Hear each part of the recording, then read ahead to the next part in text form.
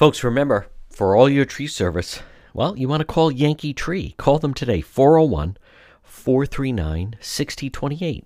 Yankee Tree Service, yankeetreeservice.com.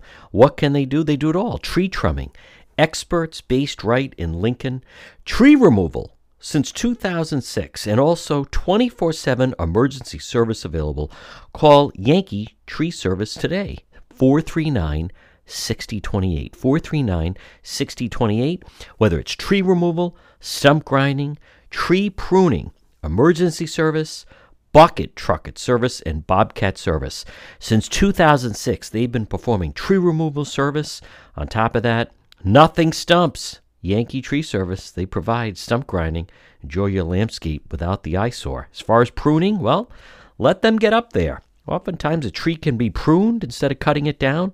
At Yankee Tree Service, their licensed arborists help you decide what's best, the treatment plan for your tree. And maybe it's an emergency service. Did something come down?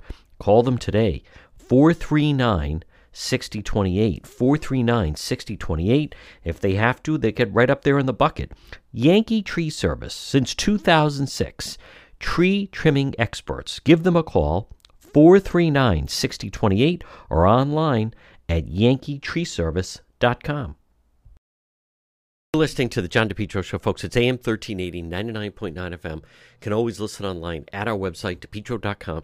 It's Tuesday. Now think of this. Let's look at the calendar. And happy Tuesday, one and all. It's Tuesday. It is August 30th. So what does that mean? Well, early voting is underway, which is wrong. But let's look at the calendar. Next Tuesday is September 6th. And then the next Tuesday is primary day, Tuesday, September 13th. So the primary election is 2 weeks from today, and early voting is already underway. And think of this. It's going to go all this week. It's going to go all next week, and then leads into the 13th. I think it's way too early. I don't like this. I know that people talk about handicapped, and it's easier for people. I think this is far too extreme. I don't think you need to be voting this far out. I think it increases the likelihood of fraud. I think it also plays into the whole notion of that the reason, one of the reasons why this is such a an electorate is why that people are not engaged is simply by the nature of the fact the way the campaigns are being run. Now, someone who does have a new campaign commercial out is, and he's up early, and I think it's a good move, and it's former Cranston Mayor Alan Fung, who's running for that congressional seat, and things seem to be breaking his way. He's going to have money. He is known. He's very strong in Cranston. He's very strong in Warwick, which is wildly important in CD2. You don't have a lot of Providence. Mayor Fung's also strong in Johnston. He's also strong in West Warwick. He is strong in Coventry. I think he can run competitive in Providence. He'll do very well Cranston, Warwick, and then he should do well in North Kingstown, and that's a big part of the district. So they're up. It's called America's Comeback, and it's a positive commercial. So I want to play, and it's 60 seconds, by the way. This is Cranston Mayor Alan Fung. Is a lot different than it used to be. As mayor, Alan Fung worked with Republicans and Democrats to turn Cranston into one of the best cities in America. New businesses, thousands of new jobs, a better public school system. Darn right I did. Alan! He supported our police and cleaned up the city. Look, Mom, it's Mayor Fung. His superpower? He brings everyone together to solve problems. Well, that's Cranston's comeback story. Now it's time for America's comeback. Alan Fung's the man we need to fight for energy independence, to lower gas and grocery prices. $60 for a tank of gas? Putting people first, not political parties. Alan Fung. Enough already. I'm Alan Fung. I approve this message because America needs a comeback story, just like the one we have right here in Cranston. Very positive. I think he's smart to go up this early, and it is a positive commercial amongst the flurry of. Now, you would think we're going to start to see some negative commercials coming out. So far, with all the Democrat primaries, folks, it's all been positive. All the commercials basically have been positive. I also want to just look at the state of the races right now. There's several mysteries right now. One is the element of Helena. The biggest question mark right now is Helena Foulkes. And she is, when you meet her, she's ran CVS. She's running, wants to, she's in the primary. It's Governor McKee and Nellie Gorbea. She is the one that's kind of mystifying people. I think it's just very possible. Think of this. It's late in the game. You can't go out and really find anyone because anyone that's very competent, they're already locked down with certain campaigns. She's never run before. So she doesn't have that, She's learning as she goes along. She is... Everyone that meets her, she's very, very competent, obviously. I don't know, she doesn't need me to say that. But the clock is ticking, and it is a little surprising that they haven't just... if they're going to, let the cannons fly, you're getting within the 10 days. We're getting pretty close to 10 days before the primary day. So that's a matter of whether or not it's going to happen. Now, as far as CD2...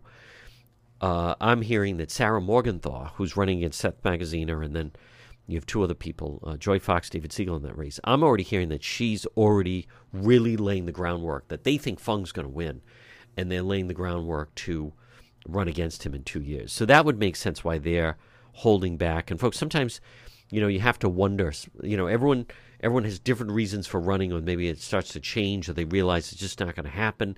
So then how can you improve things and get ready for the next time? Although I still think Magaziner that it potentially could be a winnable election.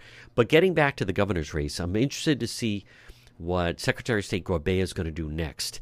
This is interesting that you can calculate the amount of voting that's already taking place. As far as now, we don't know. I don't think you can distinguish between mail ballots or people that are actually going to their town halls and voting early. I know it sounds like, let's just make it easy. I'm going to just repeat what I've said. I think Election Day should just be that, Election Day. You have the Tuesday, everyone goes, keeps it fair that way. You wait in line, you show your ID, one ballot, boom, boom, boom. I would even say I would be open if they said, if you can't make it the Tuesday, Saturday before. The Saturday before the election or the primary, what have you. But the polls are open for, 2 days. But this stuff of now, of people just going and casting ballots, and again, as I have said in the past, something I have a major problem with is the situation with all these mail ballots, with all the situation with the mail ballots, the mail ballot applications. As they say, mail ballots, those can all then just be dropped into different drop boxes, and then, as I've said, I think you're going to see huge numbers like that. A couple other stories that are in the news. Now, there is the congressional debate for CD2. That's happening tonight on this Tuesday on Channel 12. And I'm interested to see that. And then on top of that, there was an arrest yesterday. And one of the people that got arrested, or it was actually Friday night, was one of the ferry fighters. One of the people, a member of the Pawtucket Bucket West gang, he was arrested Friday night. Now, they say it was a stolen car, but they had a weapon with them. They had a gun. So that's really the story. That just goes to show how dangerous that was. And the fact that that they believe that they tossed some of the guns overboard when they were on the ferry. That's how dangerous that situation was. So, without question, the summer of 2022, one of the elements of that is going to be just the fact of the amount of, was the whole Block Island ferry fiasco, and what was going on with that, and what happened with that, and you're really, the more the time goes on, you're going to start to see that some of these people that were out there and on the ferry and fighting, this wasn't just a disagreement. This was, in fact, they were very, very dangerous people with firearms, and then they were throwing them overboard, both the knives and the guns. So a story to watch today is, it will be the trial for that Providence police officer Lugo, accused of assaulting the woman at the pro-abortion rally. So that he's in court today. Now I hear that he has a very, very solid case in that. So we're going to kind of monitor that as the day goes along. But from what I understand, they have done a very good job to break down a lot of the video, and it's not what people first thought it was. That's what I'm hearing, that the Officer Lugo trial could certainly go a different way, and it may have a completely different outcome than what some people had thought. So, folks, the again, primary is 2 weeks from today. 2 weeks from today, and this is it. I mean, some of these campaigns, if anyone is going to make a move, now is going to be the time. I'm also seeing, I have heard that this person's been in custody for quite some time. The 15-year-old that was shot and killed in Providence, but I heard contact regarding the person of interest in the son's death. The only emotion I have, I don't know what to make of that whole thing. The 15-year-old from West Warwick, or who found himself in Providence. But I had heard that they knew. I mean, she even stated that she knew that night exactly who was involved with it. But I am hearing that is going to be a self-defense case, that there was actually a fight over a firearm. That's what I had heard from some sources in the area. So we'll keep an eye on that. So, folks, there's a lot of news on this Tuesday, and on the national front, it's hard to believe when I'm looking at some of these headlines regarding how President Trump just continues to lead in the headlines, and it shouldn't be, because the inside dealings of the legal element of this are just outweigh. We don't know what's going on. We don't. This battle over the document, what's in the documents. I mean, the whole thing just seems like a huge distraction and seems unnecessary. And hopefully that will get sorted out. All right, it is Tuesday, folks. A lot more ahead right here on the John DePietro Show. Propane Plus in Rhode Island for all your propane needs. Call them 401-885-4209. In Massachusetts, you can reach them at 508-252-3359. Propane, heating and cooling, it's Propane Plus. Their team's been there 3 generations.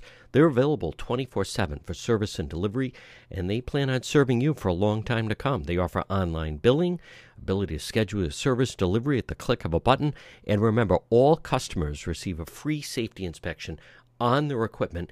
It's Propane Plus, and remember, with propane, it's affordable, sustainable, equitable, good for the environment, and now it's renewable.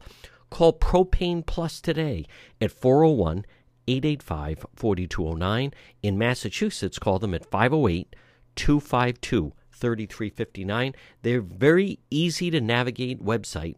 It's propaneplus.com. Propane Plus. Call them 401-885-4209. Folks, you are listening to the John DePietro Show weekdays. We start at 11. We go until 2. It's AM 1380, 99.9 FM. You can always listen online at the website, DePietro.com. It's time for our segment, Politics This Week. Joining me, he is the managing editor, anchorrising.com. It is Justin Katz. Justin, I'd like to start off with, just because I believe you would definitely have quite the perspective, inside perspective, actually, into what kind of blew up, where Nellie Gorbea, Secretary of State, put out a campaign commercial going after Governor McKee. By the way, finally, someone's bringing up the FBI probe. But there were various sources she used that information. For whatever reason, I think it was an out-of-state firm that did the ad. They used a piece that was written in National Review Online, which was established by William Buckley, well-regarded, well-known, conservative publication. But they used it, and it was something written by someone we both know, which is Mike Stenhouse. And it had to do with Governor McKee. And that set off this firestorm where they were basically attacking the fact that she used this piece from National Review Online. Now, granted, it didn't have to do with the FBI. It was just like a negative headline. But I was a little bit astounded how the local media was just taking this. And McKee's running ads now, this narrative of this MAGA, Trump right wing, blah blah blah. How dear. That's how it's just dismissed. I want to hear your thoughts and perspective on the National Review Online Mike Stenhouse piece and the whole flare up with the Gorbea commercial. Well, I think it indicates a very dangerous attitude that we've been seeing more and more in Rhode Island. I mean, I remember the first time I went on the local NPR station, Rhode Island Public Radio. I was going on a political roundtable, and they had The Nation, which is kind of the left wing version of National Review, on in their waiting area, but no National Review. And I mentioned that on air, and they edited that out, which I thought was funny. Wow. But that was that kind of attitude you cannot have that. I mean, National Review is about as mainstream as you can get. They had a lot of Yes. internal turmoil debating Donald Trump and Make America Great Again, which McKee's attacking it as National Review, a MAGA magazine or something like that. I mean, it's just not. And if your political group, in this case mainstream Democrats in Rhode Island, cannot tolerate reference to a mainstream intellectual publication from that often disagrees with your political stance, that's not a good sign at all. And I think further evidence of the problem here is the one reason perhaps that they had to go for this. And I mean, as you said, the headline wasn't even, it was something about COVID. The story was about COVID or something like that, COVID restrictions rather than the ILO contract. But they had to go that deep to find anything like that because nobody's reporting on it. It's not as if progressive or Democrat friendly publications are going after McKee for corruption. They're just not. It's so on the one hand, you're not allowed to reference the opposition, and on the other hand, you're not allowed to say anything bad about your own side. That's not a healthy combination, and I think it kind of comes home in a pretty concrete way for me. I mean, I connected it in my mind with you being attacked on a job recently.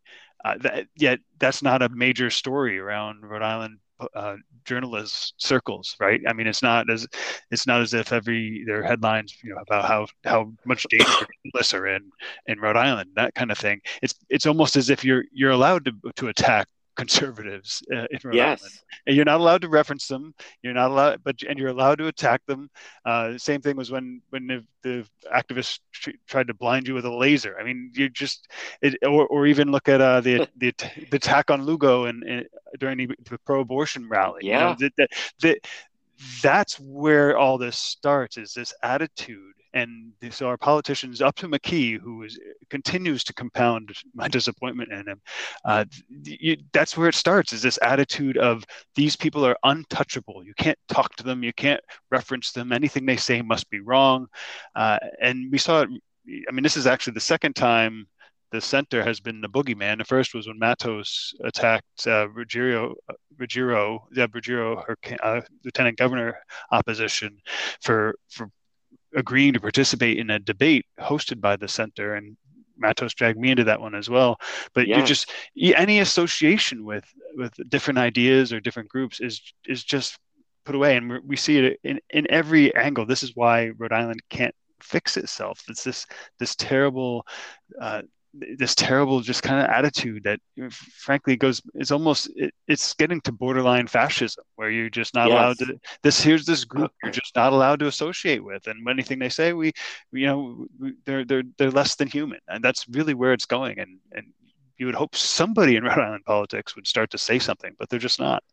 Well, there's a lot there. And again, folks, we're with Justin Katz, managing editor at anchorrising.com. I'll just first touch on my situation. You're exactly right. It is kind of comical because there was the situation that there was a local reporter, female, someone left her a very, a mean voicemail, basically saying that she's obese and she looked heavy on the air.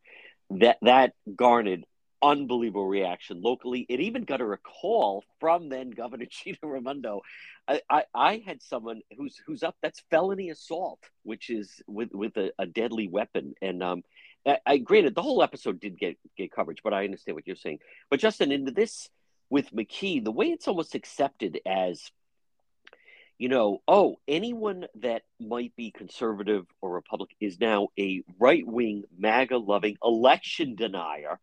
Like the generalizations are just incredible, but it kind of started with the reaction that, well, not kind of started, but another example is Helena Foulkes, that she donated, right? The CVS PAC donated to to the Trump campaign, but also that she made a personal donation to Mitch McConnell. And I mean, there was no pushback that she was apologizing, when to me, it easily could have been, okay, so she's running a Fortune 500 company, made a donation to the Senate Majority Leader. That's hardly like that is seemed and deemed a worse offense than the fact that McKee is the subject of an FBI probe. But National Review Online, I was just surprised there wasn't more pushback because, as you know, William Buckley was, a very celebrated, conservative, highly regarded, well-respected. As you said, it's about as mainstream as they get.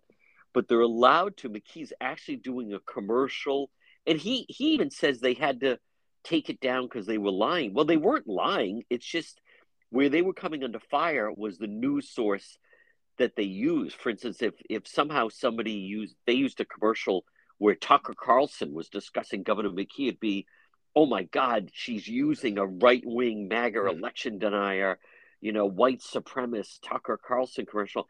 That is the mindset and mentality that we're at right now.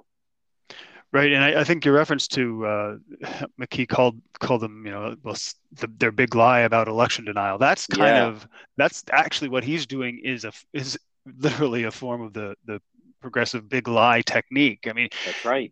Any question you raise about election outcomes, that's election denial. They instantly attack as if it's just beyond the pale even to discuss it. And that's right. National Review is not a publication that's going to go out there and raise unfounded conspiracy theories. They will investigate and dig into it. I mean, one of the most intensive editorial processes I've ever been through was writing for a couple articles for National Review. Wow. That's they're a responsible publication. So yes, what he's really saying there is you cannot question election results, at least when it comes to Democrats.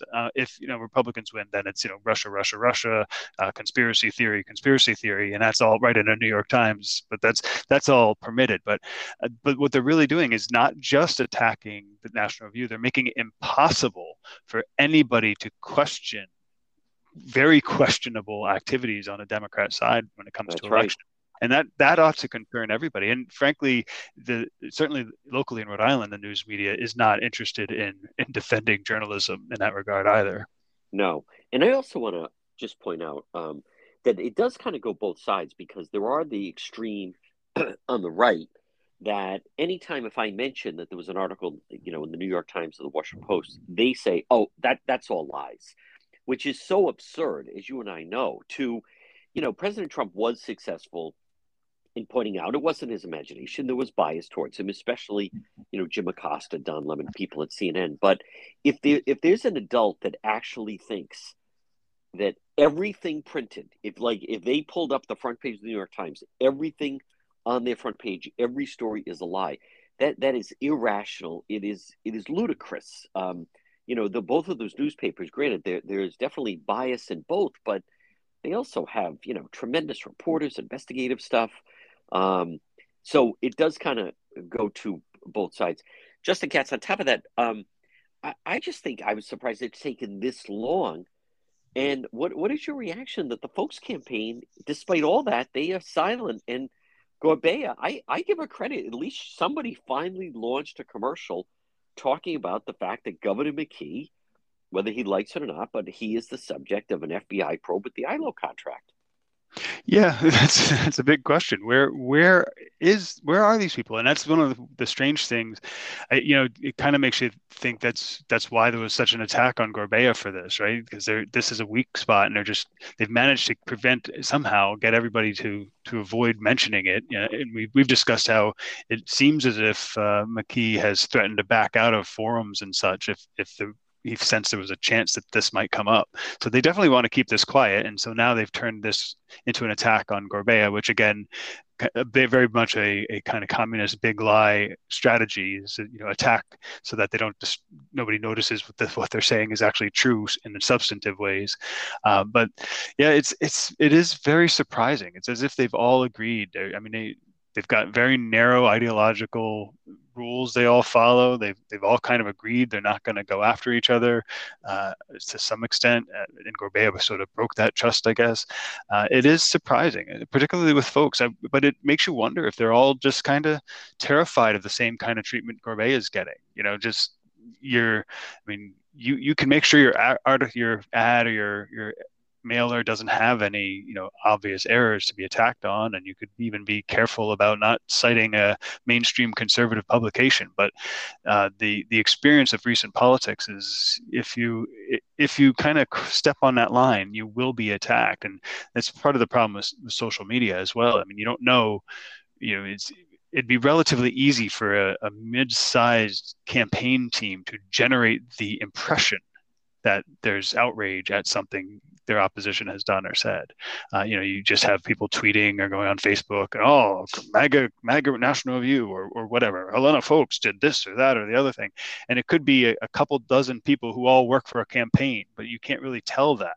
That's right. Good point. And then obviously you'll get in some of the rabble rousers who, like I say, a Tierra Mack type person who'll jump in just for the sheer joy of the chaos. Sure.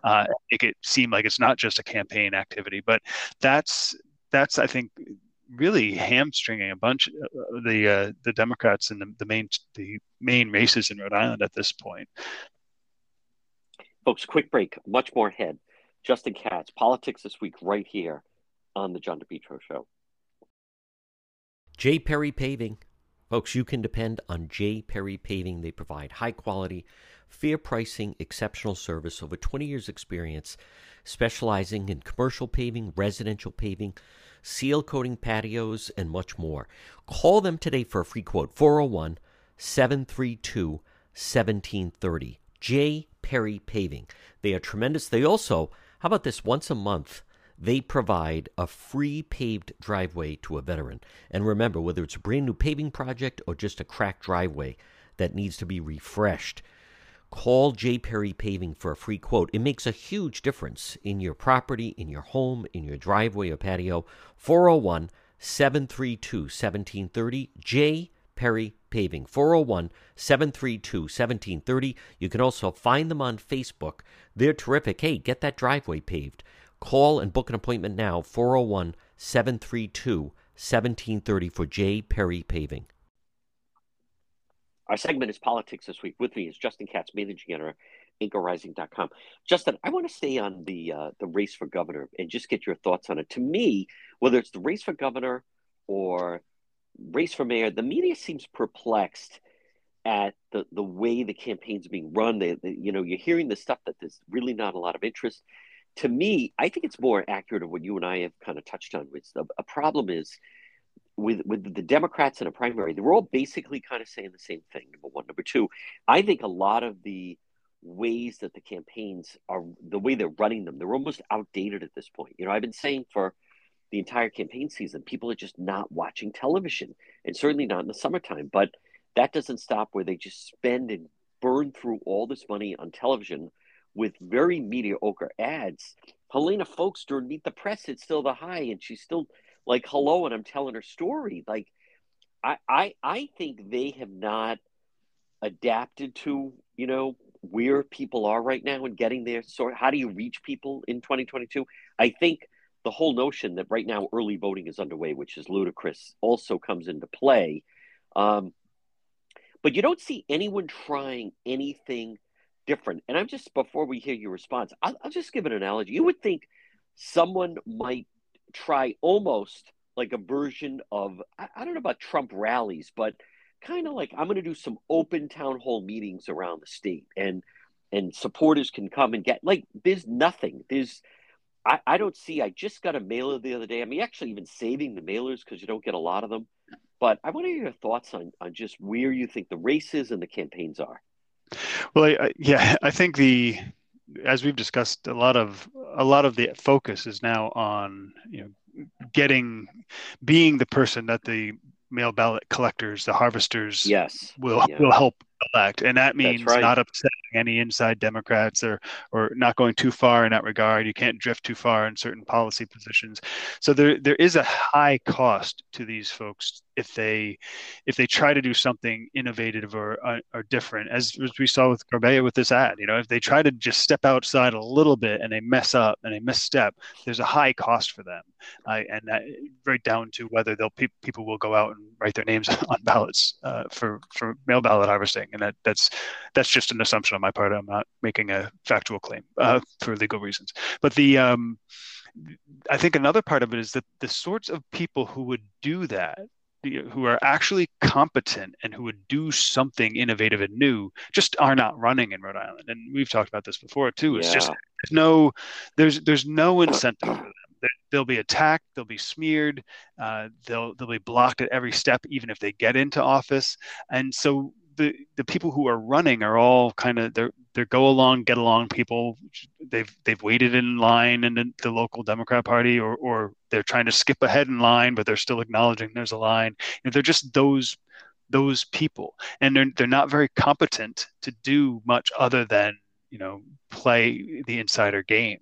And I think that shows they were very comfortable with this idea that we all run ads and we all do this, and now they're very comfortable with the idea that you just stay on the good graces of the people on the inside, so that they'll harvest ballots for you and pull union levers and all that kind of stuff. But there's no incentive to try to innovate, and it's really, the harm is to Rhode Islanders, because we don't have a choice really, and a lot of things that should be more highly exposed, like McKee's ILO corruption, are not, because there's just not. That's our political system is supposed to work that way, and I mean it's really just a sharper version of what folks like you and I have been complaining about for decades, which you need a reasonably strong opposition party so that there's a cost when corruption happens. You can't just rely on the ethics commission and the attorney general to really get the worst of the worst corruption. You need another party in there that's able to take political advantage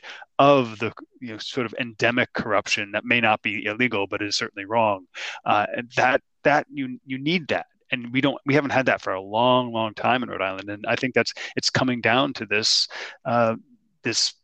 competition of mediocrities for the highest offices in state government. Justin, do we see? I mean, right now, I think the Matt Brown campaign is the Matt Brown campaign, whatever that is. He could be totally executing. He could, whatever his strategy is, he may think that it's working brilliantly, but I don't understand it. The Folks campaign, I think they're very quiet at a time they need to be louder. But do we have any reason to believe? I almost feel that McKee has out-pivoted Gorbea, because, as I said, the union members that are all, being bought off. I mean, the IOUs that he's getting for these endorsements is just going to be astronomical. But then they've agreed that they'll collect the ballots of all their members. Do you see any indication that this is anything more than it's going to be a tight race in the primary between Dan McKee and Nellie Gorbea? Any evidence that it's anything beyond that? No, and I think Folks ought to be on the move at this point. She's trailing by so much. She needs to try something. Exactly, yeah. And so she would need to try something. She's not, which is surprising.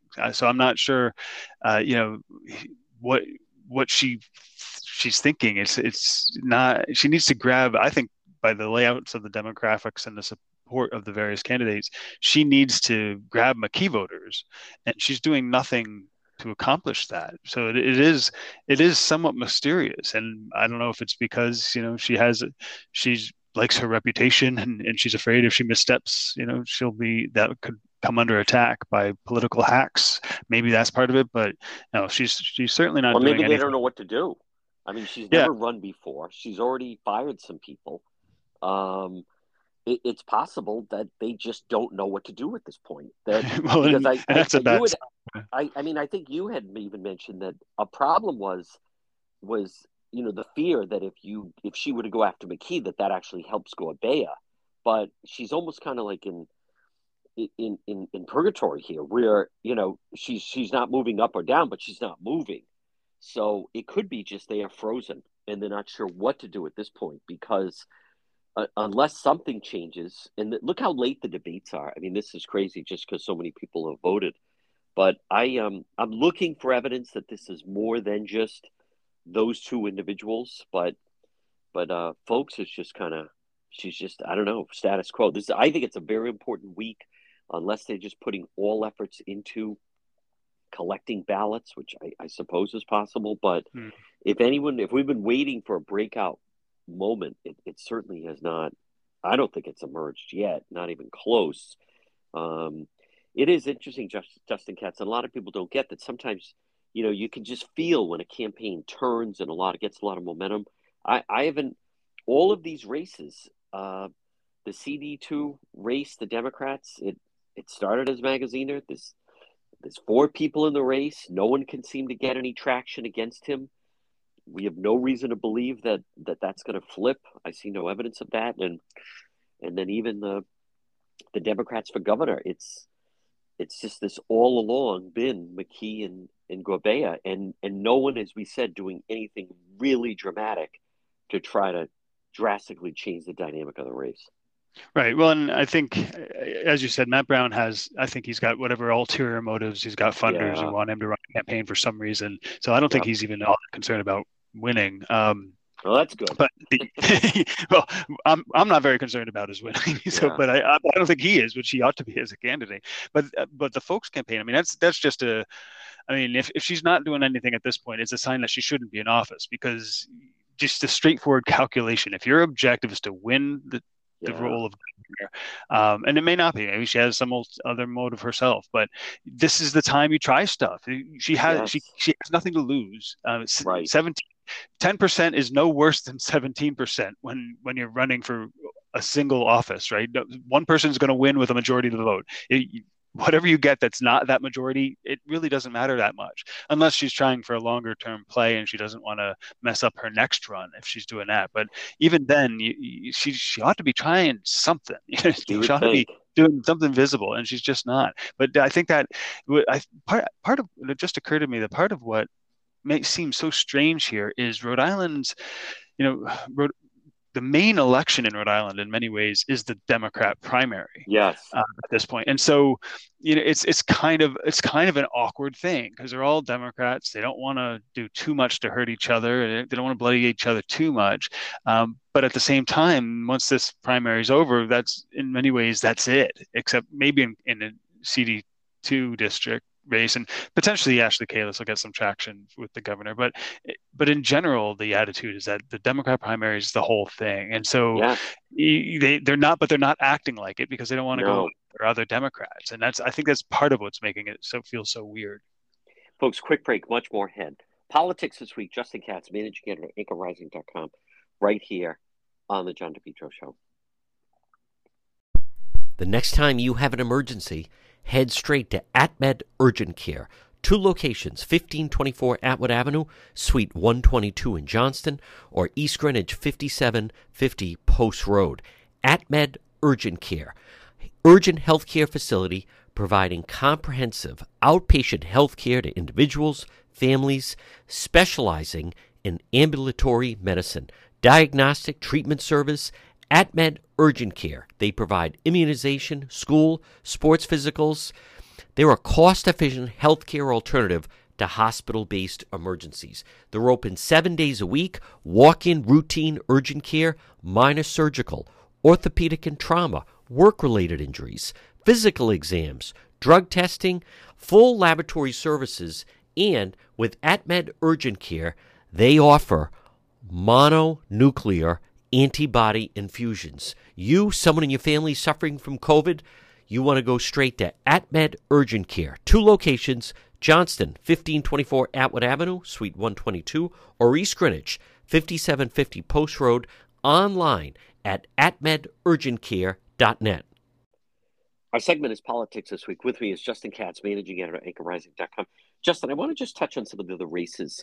For instance, like the general treasurer race, I saw someone post. They actually posted to me. Boy, they both seem like great candidates. I read both profiles of Diossa and Pryor in the Providence Journal. It's too bad one of them has to lose. And my response was like, "Are you kidding me?" Diossa, the last we heard, went on 26 trips.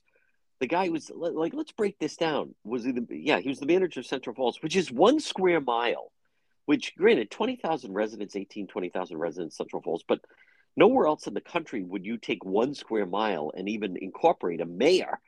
But and Pryor, he was the one that, he signed off on the Superman building. He signed off on the soccer stadium, which is even more ludicrous than the Superman building.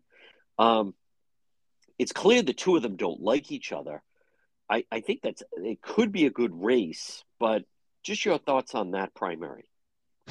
Well, that article by Paul Edward Parker in the Providence Journal was really very much in line with what we were just talking about. I think it's as if, these are both mainstream Democrats. Too bad we can't have both of them. It was very a strangely glowing article, especially at this point in the race. To not find anything critical. I mean, if you look at both, so Dios's claim or Parker's claim about Dios is that he was a turnaround mayor for Central Falls, saw it through a dark times. If you remember what happened, the state kind of swept in there, and largely with changing some laws on pensions and giving a bunch of money, the state made it. I mean, Dios was just in a good position to ride along, and that's tellingly in the Parker article. You can't really cite anything he specifically did that made much of a difference, other than not messing it up with corruption, which is something in Rhode Island, but not everything. And Pryor's claim for Parker is very similar. I mean, it's just he was head of the district authority in Lower Manhattan after 9/11, or he became the head. But that, again, was an area where there was so much attention and so much help and so much money flowing into that effort. It was a national effort. You almost just had to stay out of the way and be a reasonable bureaucrat to be successful in that kind of a turnaround. And I think that's what both of them are. And you could make the case that a general treasurer should be like that, but just the glowing profiles, when really, to me, the story is either of them really knowledgeable about accounting or the sorts of things, or pensions, or the sorts of things a general treasurer will take ownership of. I'm not so sure, but that the glowing profiles, maybe, as you said, it could be an interesting race, and maybe that's part of it. Everybody's just just likes that one of the races seems to have some real competition to it, or some meat on the bones. But the idea that either of them is extremely competent or anything other than kind of reasonably good bureaucrat is not good. And as you say, the Dios's trips and any hint of scandal is just not being inserted into this race, even though they don't like each other. It's just kind of strange. You know what else Justin Katz is, and I want to get your thoughts on the Providence mayoral. If there was ever a race that, to me, it would be fun, like that. I don't live in Providence, but a race I would actually want to run would be the Providence mayoral, simply because you have three people again. I think the expression is they're all basically in the same pew in the church. But talk about an opening. If there were, and you don't have it, but some kind of you don't even have to be a Republican, but just an independent.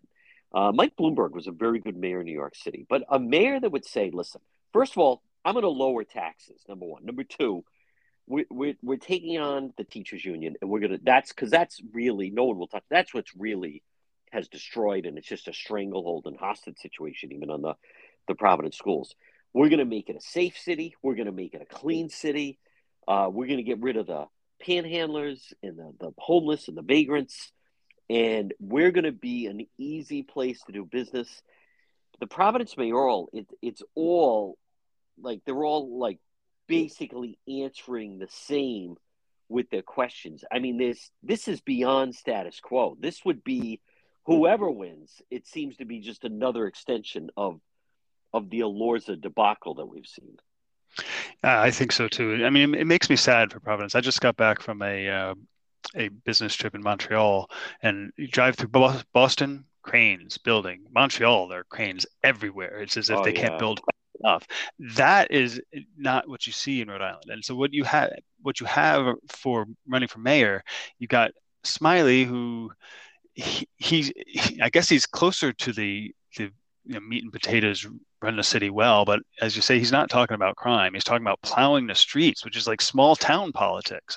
There's not really, I'll run the city well. Well, that's not an inspiring vision. I mean, it's better than nothing, but and then you've got one of his, I guess, one of his central competitors, who Elorza's endorsed, Gonzalo Cuervo, and you mentioned the teachers union, he actually wants to create a program to subsidize home purchases for city employees and the teachers unions, which is the complete opposite direction this needs to go. I mean, you could make a case it's nice to have those people living in your community, but to create a new benefit for the insiders of the city, that's exactly what's killing it, is that sort of that sense that there's an aristocracy and everything is run for them on their behalf. And there's no hint of opposition or anybody who might do something different to really get the city where it should be as an East Coast, mid-sized East Coast city between Boston and New York. There's just nobody has that vision. And I think it goes back to what we say again and again, is there's just no incentive for the kind of person who would do that to enter the race. And Rhode Islanders are going to suffer for it, but they have themselves to blame for it because they're just tolerating that these are their choices. Also, folks, again, our segment is politics this week. Justin, Cranston Mayor Alan Fung is going up on the air, and I most of the time they wait till after the primary. But I'd like to know your thoughts on where you think the Fung campaign is, whether or not that's a good move. I think it also, in some ways, it signals that he's certainly going to have enough cash if you're going this early up on television, even though I'm not sure how effective that is. But I'd like to hear your thoughts on the state of the CD2 race with former Cranston Mayor Alan Fung, and just the decision to, I mean, he's going up. We're still in August here, and then his general election really doesn't start until Wednesday, September 14th. Yeah, it is early, and I wonder if he's so flush with money or expects money that he wants to get on the air now. I mean, there's not a lot of time left before November at the end of the day. On the other hand, in the thick of the Democrat primary, reminding them that I think it's still the last poll had Fung beating Magaziner. Reminding them that he's there certainly is not going to prevent. Well, certainly Magaziner will try to say, well, you guys need to back me and get behind me, and that way we can beat Alan Fung. So it's a reminder that he's out there as a competitor. On the other hand, it seems like, from what I've read, it's going to be a relatively positive ad about Fung, which, there's not a lot of time left, and just getting his name out there in positive ways is good. But and it could be also not only that he has a lot of money, maybe they've decided that the Democrat primary is more or less over for practical purposes, with Magaziner going to win, and so there's no real reason to keep their own powder dry. Isn't it amazing, Justin Katz, where in the past, when campaigns, you could almost feel, as much as they were saying Gorbea, it's an act of desperation, I don't think the FBI probe commercial, I didn't think it was an act of desperation. I think it was much needed. To me, it's like, well, what took you so long? But what does seem to be missing, and I'll mention like Helena folks, and then in the CD2 race, I don't understand if you're that Sarah Morgenthau. I mean, do they not understand? Like it becomes, it's kind of like in a football game where they just start throwing the bombs, the long passes, like it's now or never. I am thrown as to the seemingly lack of urgency as we're watching the clock is ticking down here. Yeah, it's the same as you indicated with the governor and the CD2 race. I mean, a lot of the problem is you really have to set expectations early. You can't wait till the last minute, and your sports analogy is perfect. You can't wait till the last minute and just start throwing the ball, hoping for that connection that turns the game around in the last 5 minutes. I mean, it can happen from time to time, but that's you've got to lay foundations very early, and the dynamics just are not there in a Democrat party to do that. They just can't disagree beyond a very narrow band, and they're just competing for that insider status so that they can get the mail ballots and all that. But you're right. You'd think like Siegel's a far left progressive. You'd think he'd be doing something to get more attention, but yeah, it's kind of mysterious. So it makes you wonder, as we've discussed before with Joy Fox, and what are they running for? What are they even there for? It's almost like it's a hobby for a lot of them. And if the things go their way, then they'll fill the role if they need to, but maybe, which, raises the possibility that a lot of them maybe should be jockeying for position within the establishment. So maybe they don't win the congressional seat, but they get a job in that it's not an administration, but in that office, for making some promises or last minute endorsements, or maybe they just, somebody who opposed Magaziner has a nonprofit and they'll become they'll work there because they got attention that way. It really starts to feel more like, almost like, I don't know, internship or undergrad career moves where you do something to put on your resume and ran for Congress, and then you can advance within that insider group. But it is mysterious, and it's not really how our system's supposed to produce competent elected officials. I'll say that. Folks, again, our segment is Politics This Week. It is Justin Katz. Justin, excellent job as always, and we will talk to you again. Thank you, John. Always a pleasure. The Centerdale Revival. Stop in and see them. Comfort food and cocktails. You're going to love the Centerdale Revival, located 2025 Smith Street, North Providence, right in Centerdale, right across from North Providence Town Hall. Delicious food, delicious drinks, live entertainment on the weekends. Shane and his crew, they're waiting for you. A great time is going to be had by all at the Centerdale Revival, 2025 Smith Street in North Providence. Home Again Consignment, located Governor Francis Shopping Center. Fine furniture, art, antiques, glassware, jewelry, buy, sell, or sell in consignment, and estate sales are provided. It's Home Again Consignment. Call John, 401-463-3310. Again, located right in Warwick in the Governor Francis Shopping Center. Home Again Consignment. To the John DePetro Show. It's AM 1380, 99.9 FM. You can always listen online at our website, depetro.com. Remember, weekdays, 11 to 2. But visit the website, depetro.com. That's the best way to reach me. There's a direct link. Contact John. We also have all our sponsors right there. We have unique original reporting, stories, videos. Also, all our links to social media, whether it's Facebook, when we do Facebook Live, or YouTube, or Twitter. It's all right there at the website, depetro.com. And then remember, once you're there, you can also visit the shop. We have great gifts that you can get. It's a happening. All links to the show.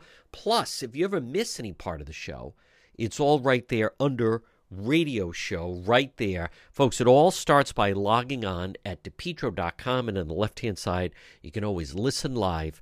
Again, all our links, everything begins and ends right there at the website, depetro.com. Remain healthy. Stop in and see Marie at It's My Health, 1099 Mendon Road in Cumberland. You can also look for her on Facebook, but call her 401-305-3585. You know the building. It's that historic white church diagonally across from Davenport Restaurant. It's My Health. What do you find inside? Well, first of all, great service, great selection, vitamins, herbal remedies from trusted companies, local products like ICE, honey, maple syrup, beef fresh gum, over 250 bulk herbs, teas, and spices, plus hemp and CBD products, natural skincare. It's My Health. Pop in and see Marie, 1099 Mendon Road in Cumberland. There's things for your pets. There's things for your children. There's things for your health.